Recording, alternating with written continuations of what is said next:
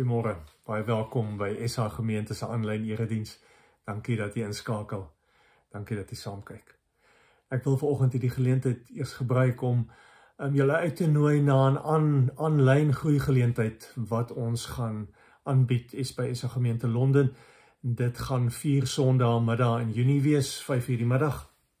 Gaan ons 'n aanlyn geleentheid aanbied saam met Louise van Liebenberg om bietjie te gesels oor persoonlike groei en ontwikkeling.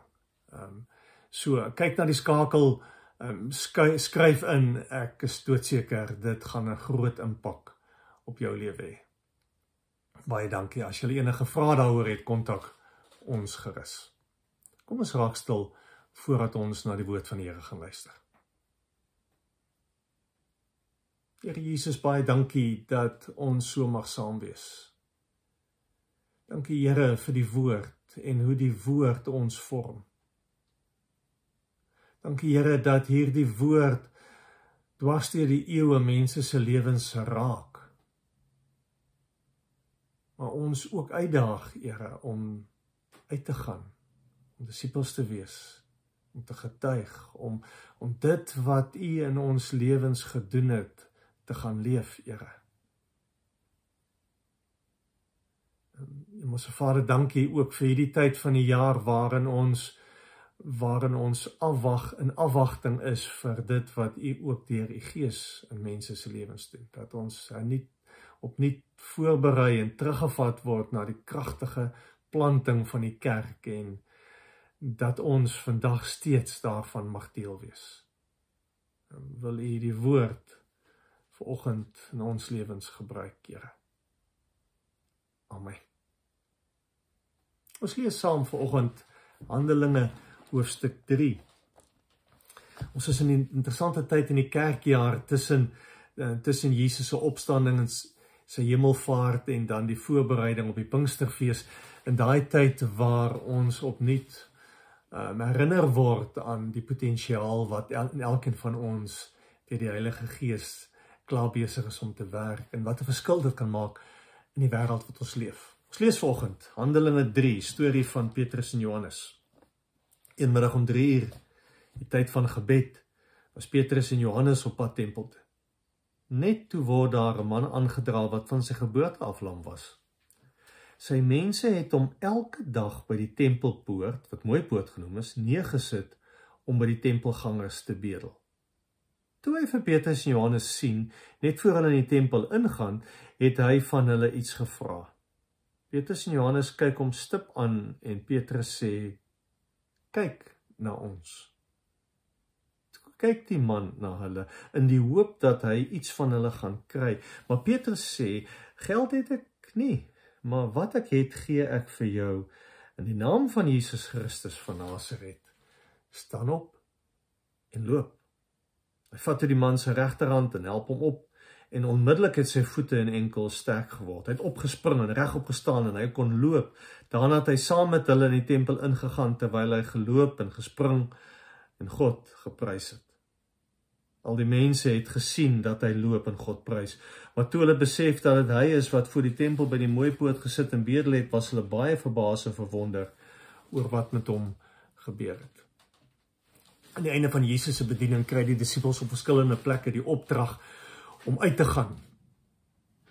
Kry hulle die opdrag om disippels te gaan maak. In Johannes 20:21 sê Jesus vir hulle, soos die Vader my gestuur het, stuur ek julle. In Matteus en Markus en Lukas en elke evangelie, aan die einde van die evangelie kry hulle hierdie opdrag om uit te gaan. Ons het 'n God wat stuur. Hy stuur sy seun aarde toe. Hy stuur die Heilige Gees om God se werk in ons voor te sit. Hy stuur elkeen van ons. En hierdie gestuur wees is nie veronderstel om iets ekstra te wees wat bedoel is vir baie toegewyde gelowiges wat sendingwerk iewers in 'n vreemde land gaan doen. As jy Jesus volg, is jy 'n disipel en is jy gestuur. En die opdrag om disippels te maak is nie net bedoel vir 'n paar kerkmense, goeie kerkmense nie. Dit is elkeen van ons opdrag. Ons almal is gestuur. En ek glo dat om die evangelie op so 'n manier te leef, dat mense geraak word deur die invloed wat Jesus op jou lewe het, dis die opdrag.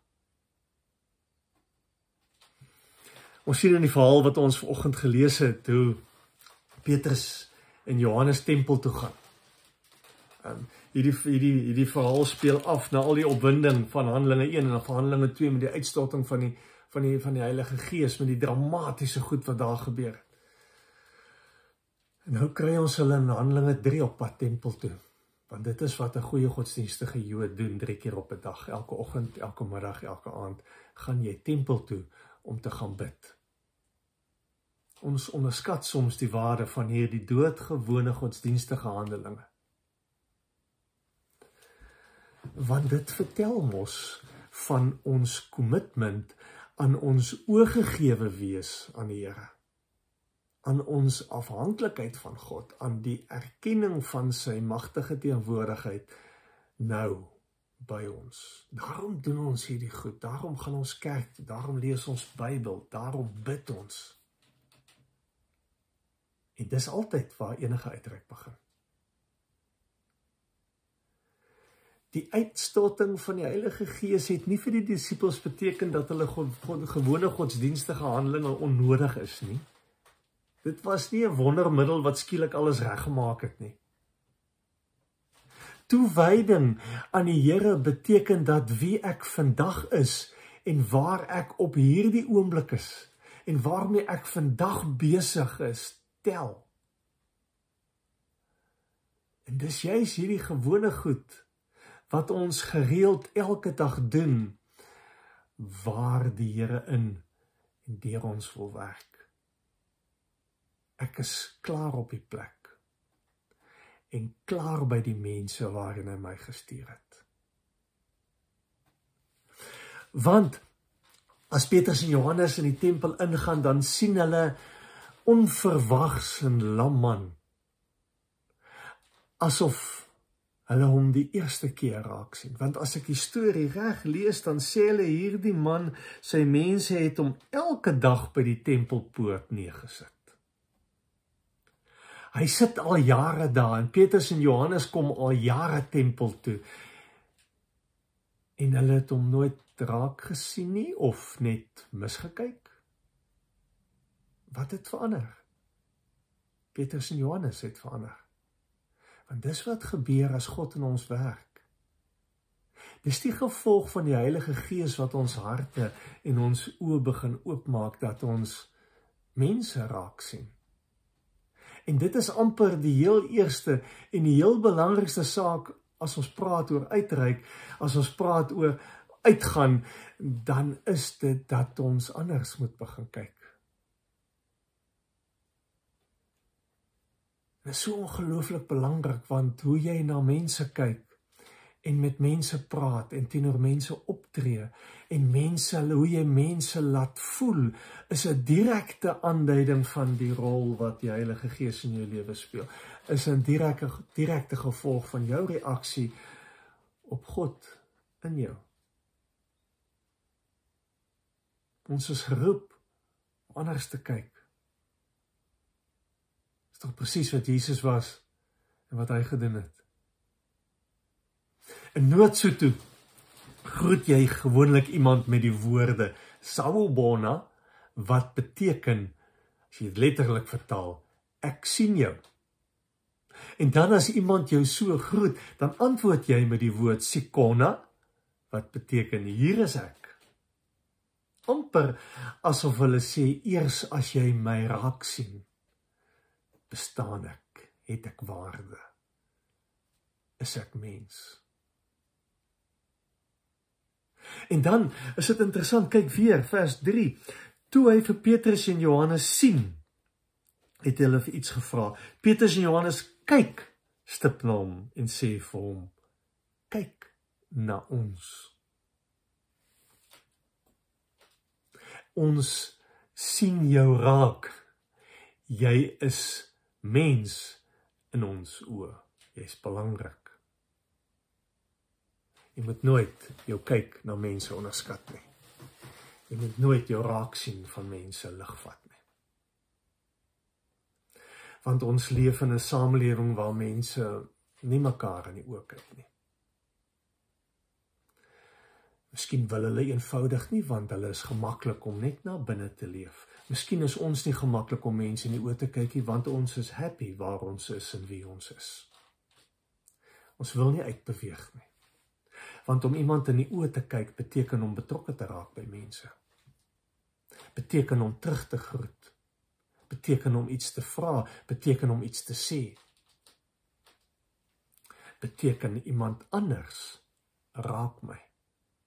Dalk kyk ons mense nie in die oë nie, want ons kan nie. Ons voel skuldig. Ons voel nie goed genoeg oor onsself nie, of ons voel onseker oor onsself, of ons wil nie te naby aan mense kom nie, want ons is soveel keer al teleurgestel, soveel keer al verniet gehoop, so lank kruip ons al weg, dat ons veilig is, en nie meer mense in die oë kan kyk nie. En dalk is dit wat ons moet bid. Here, maak die oë van ons hart oop, dat ek kan sien, dat ek kan hoor. Leer my om te luister en te kyk. Gestuur wees begin daar. Want wat gebeur? Wat gebeur met hierdie man? As honderde mense elke dag by my verbyloop, en my nie eers raak sien nie, en skielik is daar iemand wat my raak sien, en by my stil staan, en na my kyk, gebeur iets. Skielik is iemand wat my in my oë kyk, wat belangstel. En skielik het ek hoop, vers 5 sê, toe kyk die man na hulle in die hoop, dat hy iets gaan kry. Ons raak sien, gee vir mense hoop. Maar raak sien is net die begin, want dit kom van 'n plek waar ons raak gesien is. Waar iemand by my stil gestaan het.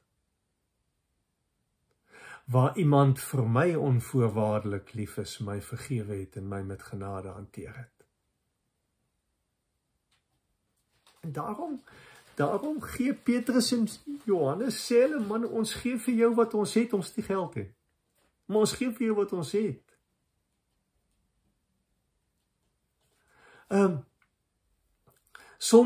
Soms gee mense geld, want dit is die maklikste.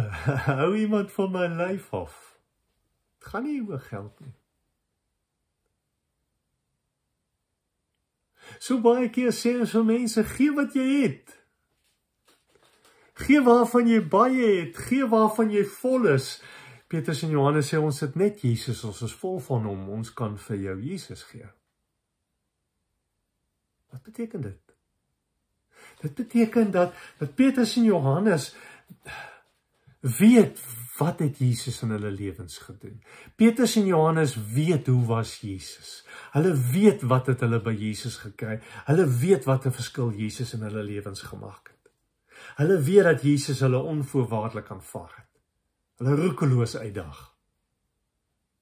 Hulle weet dat hy iemand is wat vir hulle lief het soos niemand anders nie. Dat hulle vergewe, maak nie saak hoeveel keer hulle hom teleurgestel. Hy is iemand wat hulle met genade hanteer. Iemand wat homself volledig vir hulle gee. Wat wys wat beteken dit om self te sterf. Hier leer hulle by hom om God te vertrou. Hier sien hulle hoe belangrik verhoudings is. En dis uit daardie plek uit waar hulle kan stil staan en iemand in die oë kyk en uitreik en gee. Bring ons maar weer terug na wie is Jesus vir jou? En wat 'n verskil maak Jesus se stilstaan by jou, Jesus se raak sien by jou in jou lewe?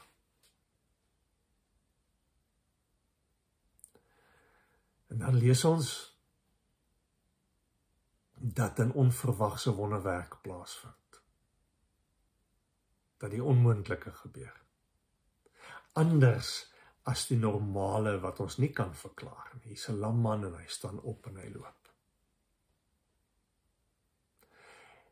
Dalk is die grootste wonderwerk vandag dat iemand jou gaan raak sien. Of dat jy iemand gaan raak sien. Want net omdat hulle anders begin kyk, of anders gestel, net omdat die Heilige Gees die oë van hulle harte oopmaak vir mense in hulle nood, gebeur iets buitengewoon. As jy Jesus volg, is die uitdaging om anders te begin kyk na mense. Om anders te kyk na omstandighede. En dan lees ons hoe Petrus en Johannes verder gaan. Ons lees in vers 7 dat hulle die ou se hand vat, dat hulle hom optel. Partykeer het jy net iemand nodig om vir jou daai laaste hupstoot te gee, om net vir jou te sê jy gaan alright wees. Partykeer is ons op 'n punt in ons lewens wat ons moeg self probeer is, wat ons net iemand nodig het wat vir ons sê, kom saam, jy's okay. Jy's nie alleen op hierdie pad nie. En dan sê vers 8, vat hulle hom saam tempel toe, stap saam met hom op pad, raak betrokke by hom, bring mense saam.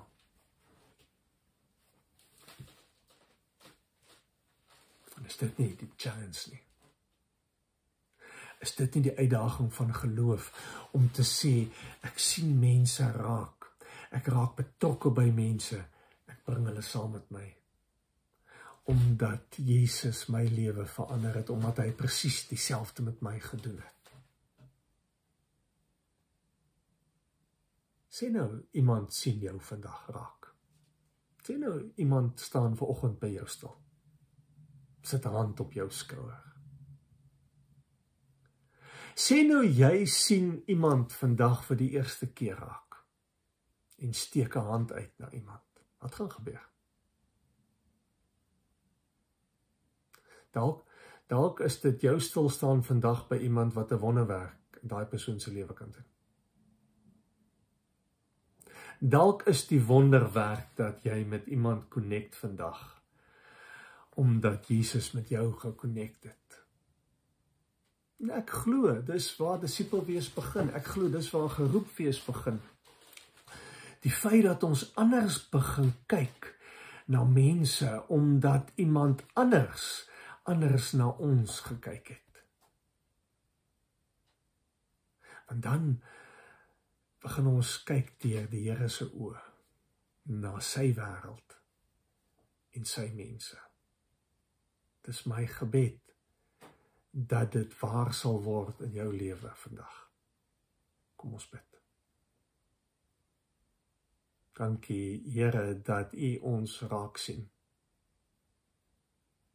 en by ons stil staan en ons hand vat, ons ophelp en ons gesond maak en ons heel maak. Dankie Here dat U onvoorwaardelik lief is vir ons, dat U omgee, dat hierdie verhouding vir U belangrik is. En dis hieruit waar ons wil lewe, Here. Maak die oë van ons harte oop. Maak ons oë oop, Here, vir mense. Om anders na hulle te kyk. Om na mense te kyk soos U na ons kyk, Here. Ek bid vir almal wat ingeskakel is. U weet waar sit hulle vanoggend. U weet hoeveel jare loop hulle al met goed. U weet wat 'n verwagting leef daar in ons harte, Here. Wat wil ons die graagste hê? Vat ons hand, help ons op, Here. Ons bid dit om U naam alleen. Amen. Julle kry nou geleentheid om die Here te dien met julle offergawes. Hier is 'n klomp opsies beskikbaar. Dankie dat julle gee en aanhou gee.